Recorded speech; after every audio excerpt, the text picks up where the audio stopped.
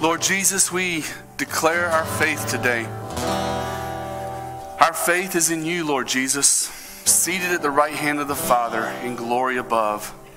Lord, I pray today, Father, that faith will arise in our hearts. Father, we're saved by our faith in you. But many times, Lord, you want us to take that next step of faith where we trust you for all the areas of our life, all the things that we are facing.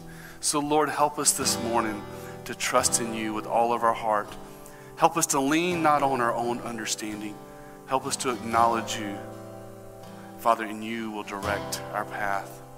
That's the promise of Proverbs 3, 5, and 6. And Lord, let us take that to heart this morning. Let us leave here with a renewed faith, a renewed confidence in the truth of who you are in your word. Holy Spirit, we give this study time to you. And Holy Spirit, we ask that you work in people's hearts. Bring some to salvation. Bring some to reassurance of things to come. And minister through your word to the hearts of your people. First in Jesus' awesome, powerful, victorious, wonderful, eternal name I pray. Amen. Amen. You may have a seat. This morning we will be studying Acts chapter 2, verses 22 through 41. Last week, what did we look at? We looked at the greatest outpouring of the Holy Spirit on the church. And that was on the day of Pentecost, when God poured out his Spirit on the disciples there in Jerusalem. The church was born. They spoke in tongues, and great revival broke out. And then immediately after this revival, this outpouring, this birth of the church, we're given the next best thing. We're given what I believe is the greatest sermon of all time. Peter is going to stand up in front of the Israelites, and they are inquiring about what has happened. And Peter is going to lay the thunder. He is going to preach one of the greatest sermons of all time. It says that they were pierced to the heart. Peter's going to preach. And ready for this? 3,000 people are going to get saved. Now, I wonder if they counted or if they estimated. I don't know. I'm just checking. I don't know. But 3,000 people came to know Christ. I don't know about you, but I want to know what's in this message. Okay, now I'm not a pragmatist. I don't believe that we go through steps and processes to achieve outcomes. But whatever's in this message, I want it to be in my message. When I evangelize, when I reach out to people, when I share the gospel, I want to take the principles of this sermon and apply them to my teaching here, but also to my everyday evangelism. So this is not just for preaching in church. This also could be applied to your evangelism, in your evangelism of reaching out when you're explaining to someone the gospel, when you're explaining to someone who's not saved, how do you get saved? You can take nuggets of truth from Acts chapter 2 and apply it to your evangelism. So I hope you're ready. This is an amazing teaching because it comes directly from the Word of God. So let's pray. Father God in heaven, thank you, Lord, for your Word. As we study it now, Lord, help us to see what made this sermon that Peter preached so powerful. And Lord, help us take the nuggets of it, of the truth from it, and use it in our life and our witness for the kingdom. In Jesus' mighty name I pray. Amen. Amen. So the title of my teaching this morning from Acts chapter 2, verse 22 through 41 is Pierced to the Heart. You ever heard a really great sermon and it just penetrates your heart and you just want to fall on your face and get re-saved all over again? That's what I felt like when I heard Ray Comfort's Hell's Best Kept Secret 10 or 12 years ago. It was just an amazing sermon. That it humbled me, it made me thankful for the Word of God, and it revived me. What sermons have you heard in the past? What messages? What evangelists do you like that their message just touches your heart? Likely, when you were hearing that teaching, you were hearing that sermon, what it was the Word of God, if they're teaching the Word of God as they should be, was piercing your heart. It's amazing. So let's get into it. Acts chapter 2, verse 22 says, "Men of Israel, listen to these words. Jesus the Nazarene, a man attested to you by God with miracles and wonders and signs, which God performed through him in your midst, just as you yourselves know. Now, the first thing I want to point out to you in this sermon is Peter is direct. Look at what the opening words. He says, men of Israel. Peter is preaching to Jews in Jerusalem, and he addresses them specifically, and he grabs their attention. He grabs their attention with the next phrase. Listen to these words, verse 22. In other words, I need you guys to pay close attention, is what he's telling them on the day of Pentecost. I'm going to explain to you what's happening at this outpouring, but I'm going to lead you to this outpouring. So he grabs their attention. He isolates them so that they are focused on what he is saying. And friends and family, if we want to be effective in our evangelism, in our preaching, we must speak with the same conviction and compassion. We preach the word because we know it is true. We know it has authority. We know it has power. Hebrews 4:12 says the word of God is living and active, sharper than any two-double-edged sword. And with that conviction, we preach it with compassion. Please listen to what I have to say. We have a heart of love. We have a heart of compassion in our witness and in our teaching. And I believe that's what Peter has here. He says, Jesus, the Nazarene, a man attested to you by God, miracles which God performed through him in your midst. That's very important. Peter's audience that he's preaching to had likely witnessed the life, the death, and the resurrection of Jesus. Many in this crowd that Peter was preaching to on the day of Pentecost were likely there before Pontius Pilate in the courtyards shouting, "Crucify him, crucify him." They were the very ones that were condemning him to death. And now, Peter, God through Peter is preaching to them and is evangelizing them, bringing them the message of grace. Verse 23 is a really wonderful verse. It says, this man delivered over by the predetermined plan and foreknowledge of God, you nailed to the cross by the hands of godless men and put him to death. Now, did anybody see anything in there? Anybody see the paradox in this verse?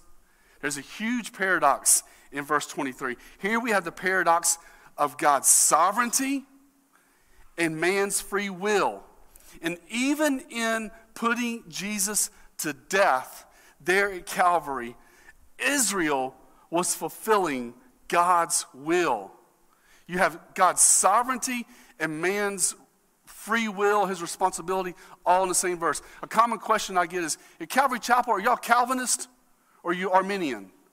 And to my answer, Calvary Chapel's answer is, we are neither.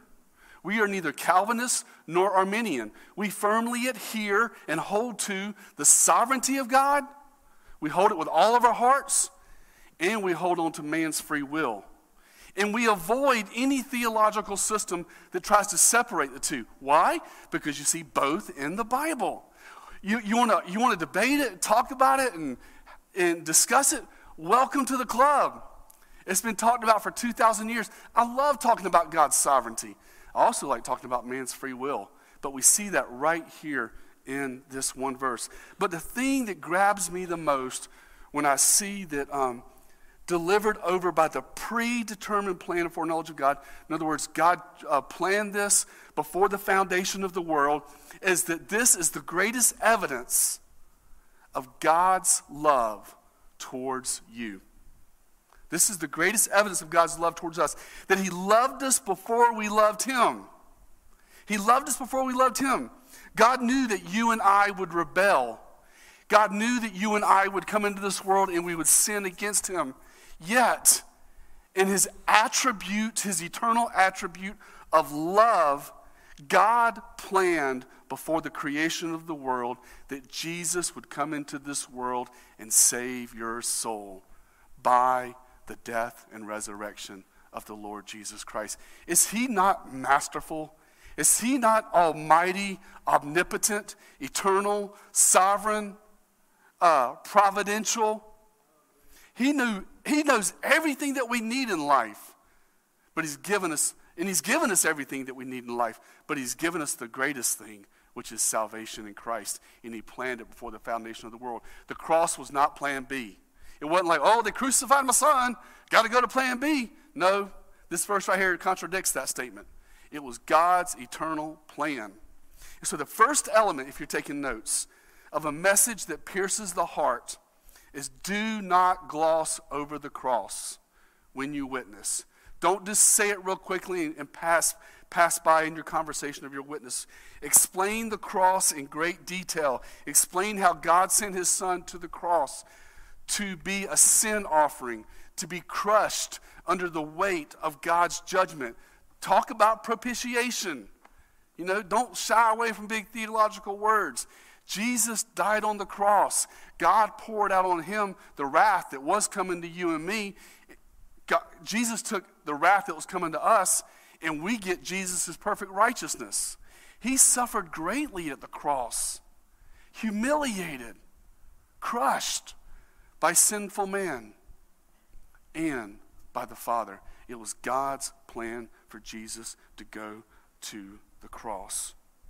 It was because of our sin that Jesus went to the cross. And it was God's sovereignty and God's love and God's providence that says, I'm going to take care of that issue. I've got a plan. My son's going to come, and he's going to save the world. And it's beautiful and it's glorious. And notice in verse 23, he says, you nailed to a cross by the hands of godless men and put him to death. Don't be afraid to talk about sin.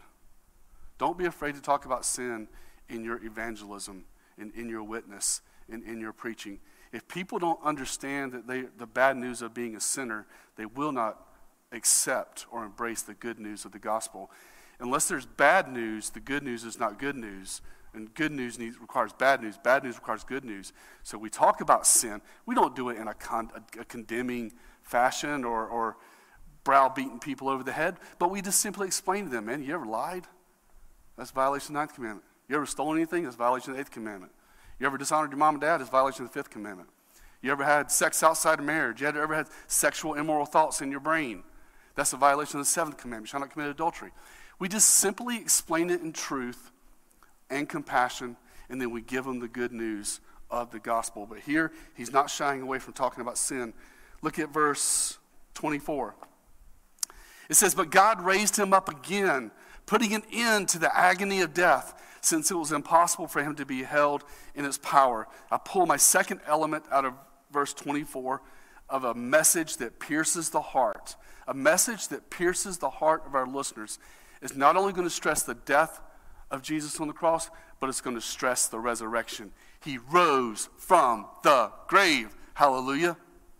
He defeated death. He did what no other founder of any religion did.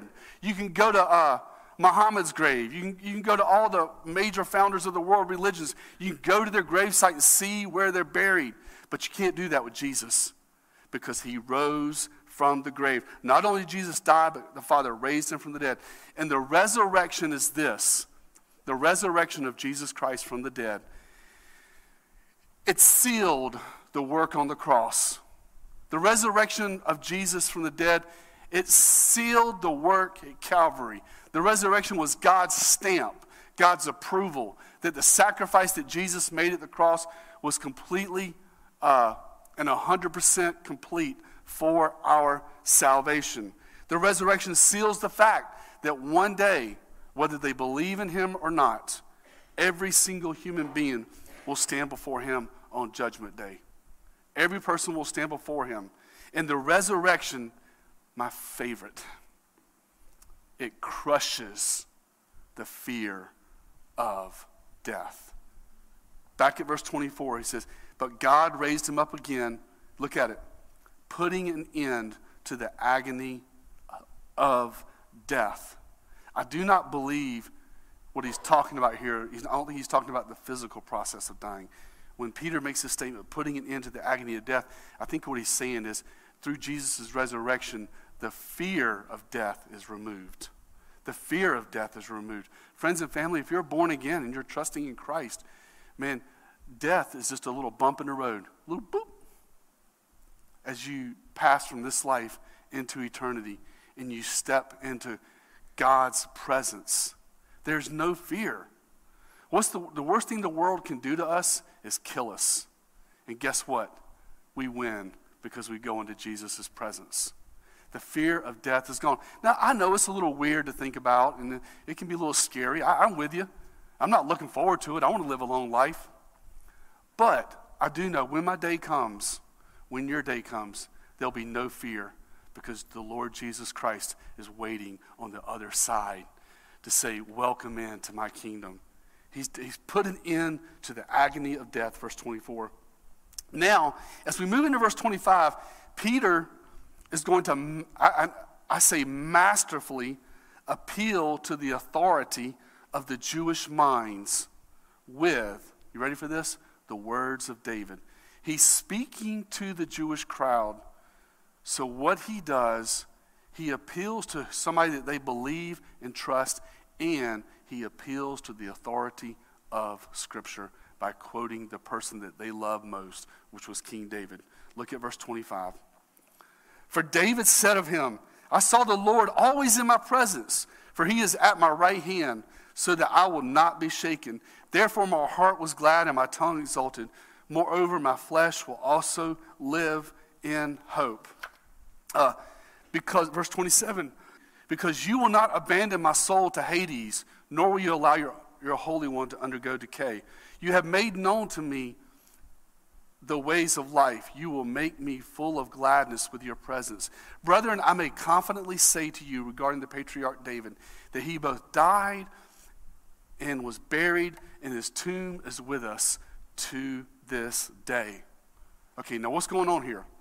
What David wrote in this is Psalm 16.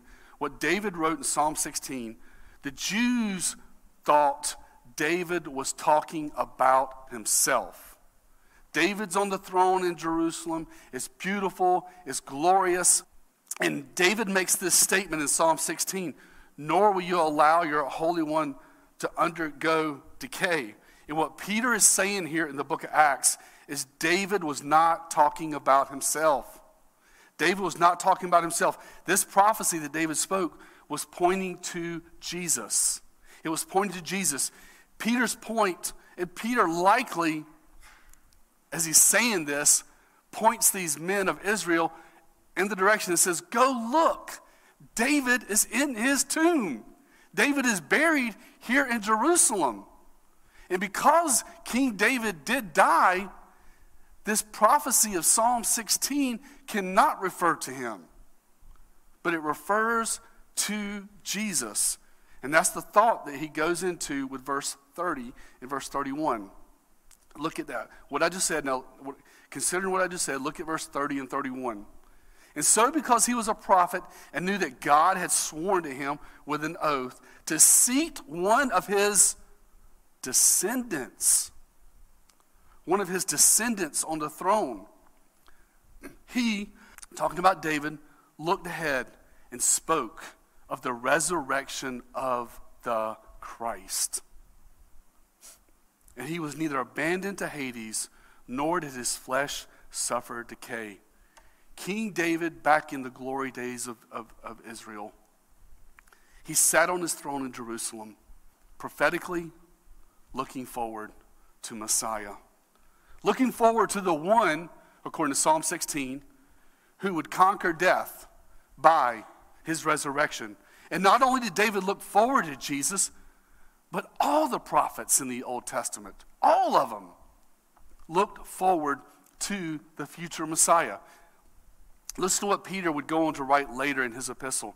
1 Peter 1, 10 through 11 says, as to this salvation, the prophets who prophesied of the grace that would come to you made careful searches and inquiries, seeking to know what person or time the Spirit of Christ within them was indicating as he predicted the sufferings of Christ and the glories to follow.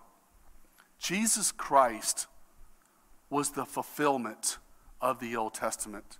The law of the Old Testament prepared the heart. It prepared the people for the grace of the Lord Jesus Christ. Paul says in Galatians, The law was a schoolmaster to bring the people to Christ. They were under the law, but they couldn't keep the law. None of them could keep the law. And the law was put in place to point them to the future Messiah. You could put together all the gospel accounts of all the things that happened.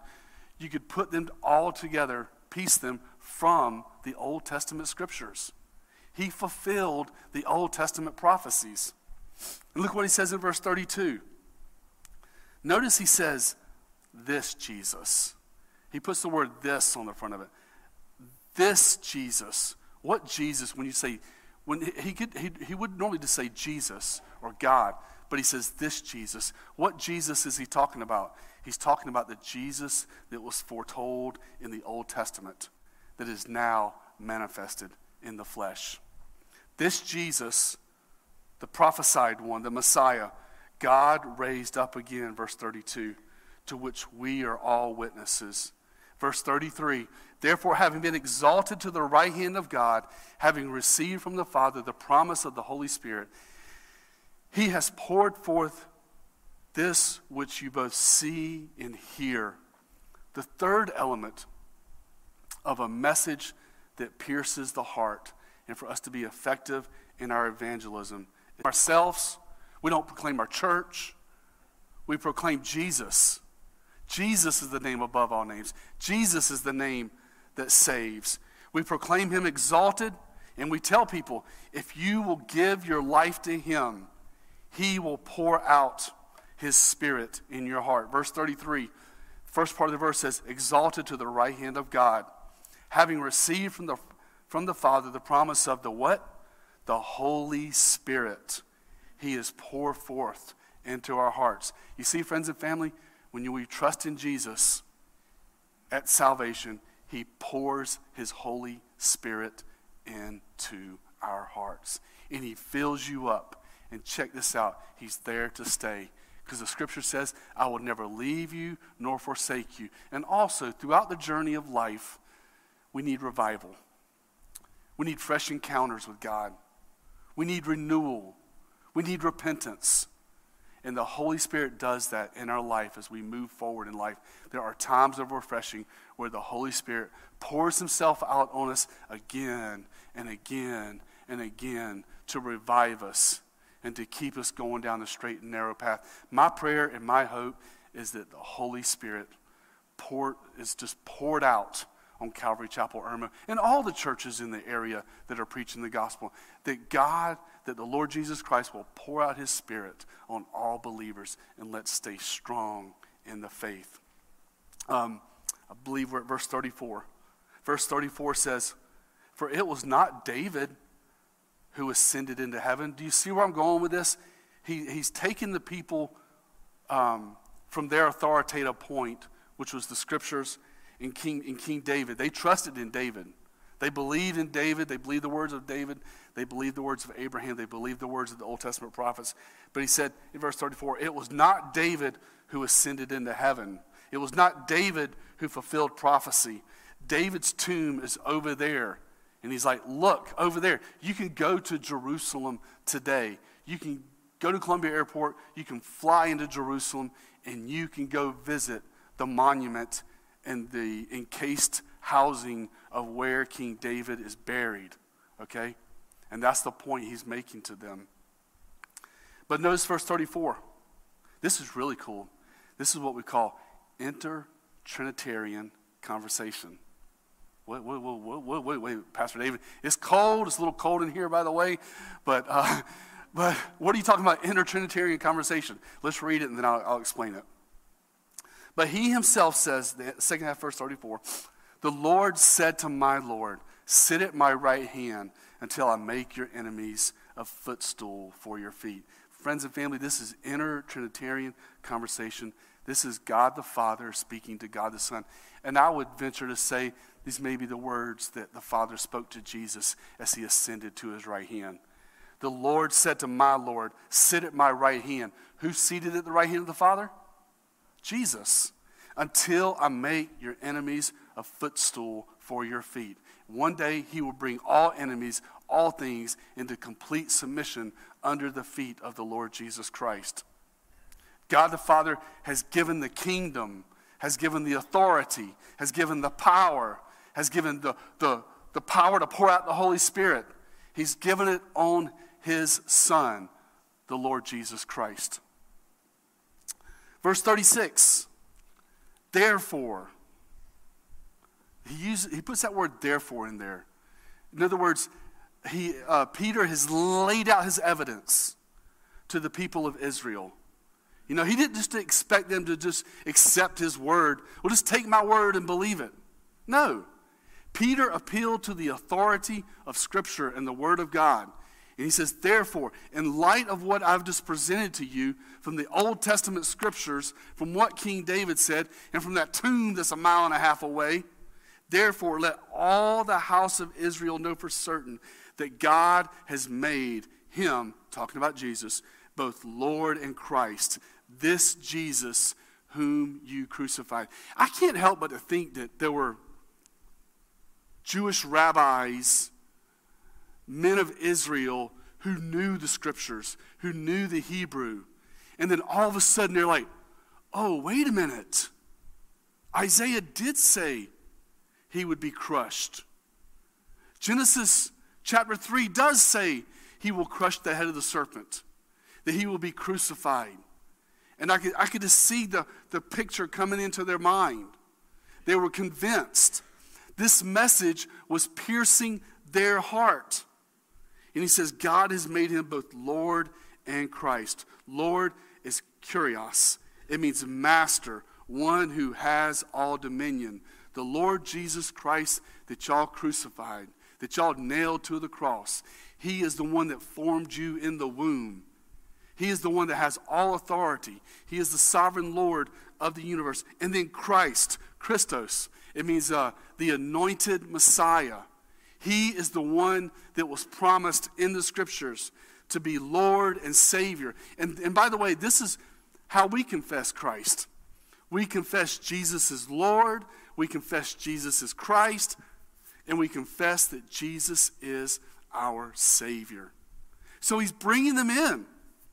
He's bringing them in. Look at verse 37. He says, now when they heard this, when they heard a crystal clear gospel presentation that Jesus, that they're a sinner, Jesus is the fulfillment of prophecy, he died on the cross, even King David says he rose from the grave. David prophesied it in Psalm 16. Now when they heard all that, what does it say? They were what? Verse 37. They were pierced to the heart. They were pierced to the heart. This is what happens when there is Spirit-filled preaching, when there is Spirit-filled evangelism. Hearts and lives are touched. People are ministered to when they see our conviction and when they see our compassion. Eyes are opened, sinners are saved, and people are set free. I think it was Charles Spurgeon said one time. He says, we don't dress up the gospel. We don't make it all fancy. We just open the cage and we let the lion out. We just proclaim God's truth. We preach Christ. If the message of Christ won't save them, nothing else will. Now, we can add some anecdotes and some illustrations, and I love all those things, but the heart of our message is sharing that with them Christ crucified and Christ risen from the dead. And that's what they do here. And look at verse 37. We're actually going to read the end of verse 37 and all of verse 38. And and said to Peter and the rest of the apostles, brethren, what shall we do? Peter said to them, repent. Each of you be baptized in the name of Jesus Christ for the forgiveness of sin, and you will receive the gift of the Holy Spirit. So the first thing he says there is to repent. Repent, metanoia. It means a change of mind. It means turning from your sin and turning to Jesus. So in the situation of all these Israelites, turn from your unbelief and put your faith in Yeshua, Messiah, the one crucified and one risen. And notice, I want to address one other thing too. In verse 38, he says, to be baptized in the name of Jesus Christ for the forgiveness of sin. Whoa, that don't sound right. What is he saying that water baptism? Is he saying that water baptism forgives sin? And the answer is no. That's not what he's saying. The Jews that heard Peter's words knew exactly what Peter was talking about when these words were spoken. Water baptism was a common practice in ancient Israel. John the Baptist, the intertestamental period, he was baptizing people. In the Old Testament, here's what I believe what he's getting to. In the Old Testament, if a Gentile came into Israel and said, I want to serve the true God, they would go through a ceremonial baptism by which they were leaving behind their pagan gods and their immorality and their old way of life. In this water baptism, they were consecrating their life to God. It was not the act of water baptism that saved them, but it was the process of their faith and their obedience and their dedication to the one true God. And the application for us today is this, friend. When you come to Christ, you leave the world behind. Okay? Let me repeat that. When you come to Christ, you leave the sinful things of the world behind. You say, Pastor David, how can I leave them behind? Through getting saved, through discipleship, through accountability, through going to church, being in fellowship. Next Sunday's message is likely going to be titled, Why Do I Need a Church? And we're going to see next week the benefits of being a part of a local body. But we're called to leave behind lying. After you become a Christian, you stop lying. After you become a Christian, you stop stealing. After you become a Christian, you flee and run from sexual immorality. After you become a Christian, you endeavor to live a life of integrity, to live a life above reproach, to live holy, to live dedicated. And God has given us a gift that enables us to live holy. And who is he? The Holy Spirit. Think about that next time you're pondering the Holy Spirit. You know, the third person of the Trinity. Think about his name, Holy Spirit. He's the Spirit of the Lord dwelling on the inside of us that makes us holy, that sets us apart. So it's beautiful. Verse 39, he says, For the promise is for you and your children and all who are far off, as many as the Lord your God will call to himself. This way of life, the Christian life, was not only for them in the first century, but is for you and I today. To be followers of Christ, to be filled with his Holy Spirit, to live in obedience to him, and to live our lives to honor and glorify Christ. And to go through what he's talking, the baptism part here, of consecrating our life and saying, Lord, I'm cutting ties with the world. I've struggled, or I've compromised, or I've done things I shouldn't have done. You're saying, God, I'm breaking out the spiritual scissors. And I'm psh, psh, psh, psh. And by the power of your Holy Spirit, I'm going to leave behind the things of this world, and I'm going to live my life completely dedicated to the Lord Jesus Christ.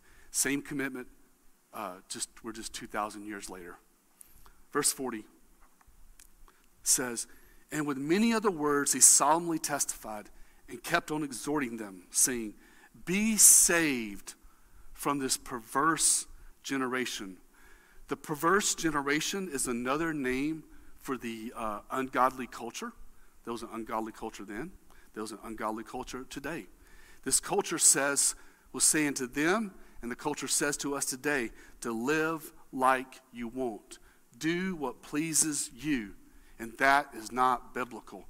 Christians are called to be holy, okay? We repent of all sin and we place God first. We're not perfect, but we're moving forward in our walk. And by the grace of God, through hardships and struggles and difficulties and trials and tribulations, we're gaining victory in our walk with the Lord Jesus Christ through discipleship. We place God first.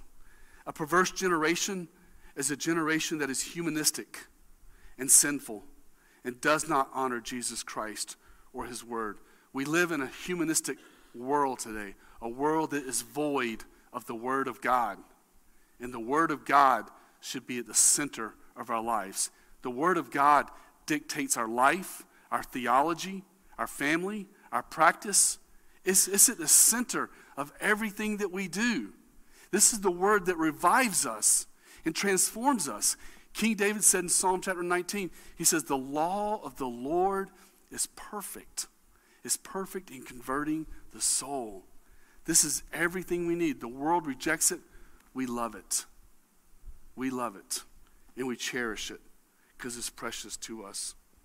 If you open your heart and mind to the world will fill your life with lies, unbelief, and sin. But if you open your heart and mind to Jesus, he will fill you with truth and the Holy Spirit. I don't know about you, but I want the truth. I want more of the Spirit in my life. I don't want to be deceived. I was born at night, but it wasn't last night. And I want to know the truth. Jesus said, I am the way, the truth, the life. Paul says, for nothing can be done against the truth, but only for the truth. Jesus said in John 17, sanctify them by the truth. Your word is truth. You know, again, we follow Jesus. We follow the word of God because Jesus is the truth and the word is the truth. And as followers of Christ, we leave behind this perverse generation and we pursue God with all of our hearts. The standard, the plumb line is the word of God. 1 Peter chapter 1, verse 14 through 16 says, as obedient children, do not be conformed to the former lust, which were yours in your ignorance. See, we're ignorant before we come to Christ. We're ignorant. In other words, we're not very smart. It's not a very smart thing to live without Christ as your Lord and Savior. It's a very dangerous world. It's a very perilous world. And it's ignorance. But like the one Holy One who called you, be holy yourselves in all your behavior. He says there, all your behavior, because it is written, you shall be holy, for I am holy. That word holy, it means to be set apart, to be sanctified, to be dedicated. And again, I've had this conversation with a lot of people. Holiness is not based on appearance. Okay? I know a lot of people, they look really holy on the outside. But that, don't throw rocks at me. That's not holiness. That is not holiness. Your outer appearance, whether you wear earrings or makeup or shorts or pants or skirts, or that stuff is not holiness. That stuff is not holiness is when you commit your life to telling the truth and being honest and living a life of integrity and being holy, following in the footsteps of Christ. It's about the inner man on the inside that God wants our holiness. He wants us to speak the truth in love. He wants us to abstain from sexual immorality. He wants us to live pure and holy lives on the inside. That's what it means when he says, you shall be holy, for I am holy. And look at verse 41. So then, those who had received his word were baptized. And that day, there were added about 3,000 souls. Do you see the key in verse 41 for this revival, for this piercing of the heart? The first half of verse 41 says, they received his word. one of the things that we need to understand if we want our hearts pierced and we want the Holy Spirit to change our life is when we're studying the Bible in Bible study, or you're studying the Word at home in your study during your morning prayer time, or you're hearing the Word being preached on Sunday mornings or Wednesday nights, is this: open your heart. Open your heart to the truths of Scripture. And when you do that, the Holy Spirit will pierce your heart. And they were added about 3,000 souls. I like how Luke adds that word "about." You know, I was talking about what I said a while ago. I wonder if they counted. That'd be a lot of counting. Oh, I messed up at 2,346. Let's start over. No. He says about 3,000 souls came to Christ that day. The gospel that Peter preached brought deep conviction. It brought deep conviction of sin, of who Jesus truly is. It preached both sides of the message, which is repentance, turn from the world, and put your faith in the Lord Jesus Christ. See, we got to take in our evangelistic endeavors and our gospel presentation, we got to be careful not to promote or push a life enhancement gospel. That life enhancement gospel is, man, come to Jesus, he'll make your life better. Now, will he make your life better? Yes. Will he get your life in order? Yes. But that's not the primary reason we come to Christ. We come to Christ for salvation, to be saved, to be filled with the Holy Spirit, and to have eternal life. And then once you get your eternal matters in place, once you're firmly grounded and rooted in your faith in the Lord Jesus Christ, the Holy Spirit will begin the process of sanctification, where he just starts working in your life. He starts working on your marriage. He starts working on your attitude. He starts working on job employments and blessing you with wealth and abundance to take care of your family and to take care of things in life. He cares about every detail of your life. But the thing that we got to remember in our gospel presentation is before we get to those things, we got to get the heart right. Amen? So the hammer of righteousness fell on 3,000, and they were pierced to the heart. And my hope and prayer today is that you go home, you study the Word, you get into Bible study, and you pray before every study, before every devotion, and you say, Lord, change my heart. Pierce my heart. If you're struggling with a sin, if you're struggling in an area of your life, pray about it. Say, God, I am struggling in this area of my life. I cannot seem to get this under control. Pray about it. Confess it as sin. Ask the Holy Spirit to help you. And then dive into the Word of God. And let the heart-piercing message of the gospel and the truth of Scripture change your life. Amen? Amen. Let's pray. Father God in heaven, thank you, Lord, for your word. Thank you for the study this morning. Father, we're just amazed of the truth and the nuggets that we can pull out of your word as we study it. Father, I pray for all of us, Lord, that you will empower our evangelistic endeavors, our evangelism encounters, our witness, our preaching, our teaching, that you will empower it with your Holy Spirit and the truth of your word. Lord, help us to help our message pierce people's hearts with truth, with love, with grace, and with deep conviction. Lord, we love you. We praise you. And Father, help our hearts to be pliable to the Holy Spirit, to be tilled up, to be turned, to be revived. Help us, Lord, to be changed. Not by eloquent speech, but by the power of the Holy Spirit. Change our hearts and orient our hearts towards you.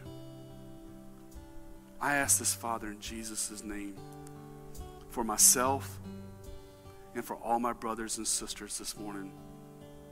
Change our hearts and help us to go out and change other hearts by the power of the Holy Spirit and the Word of God. For it's in Jesus' mighty name I pray. Amen.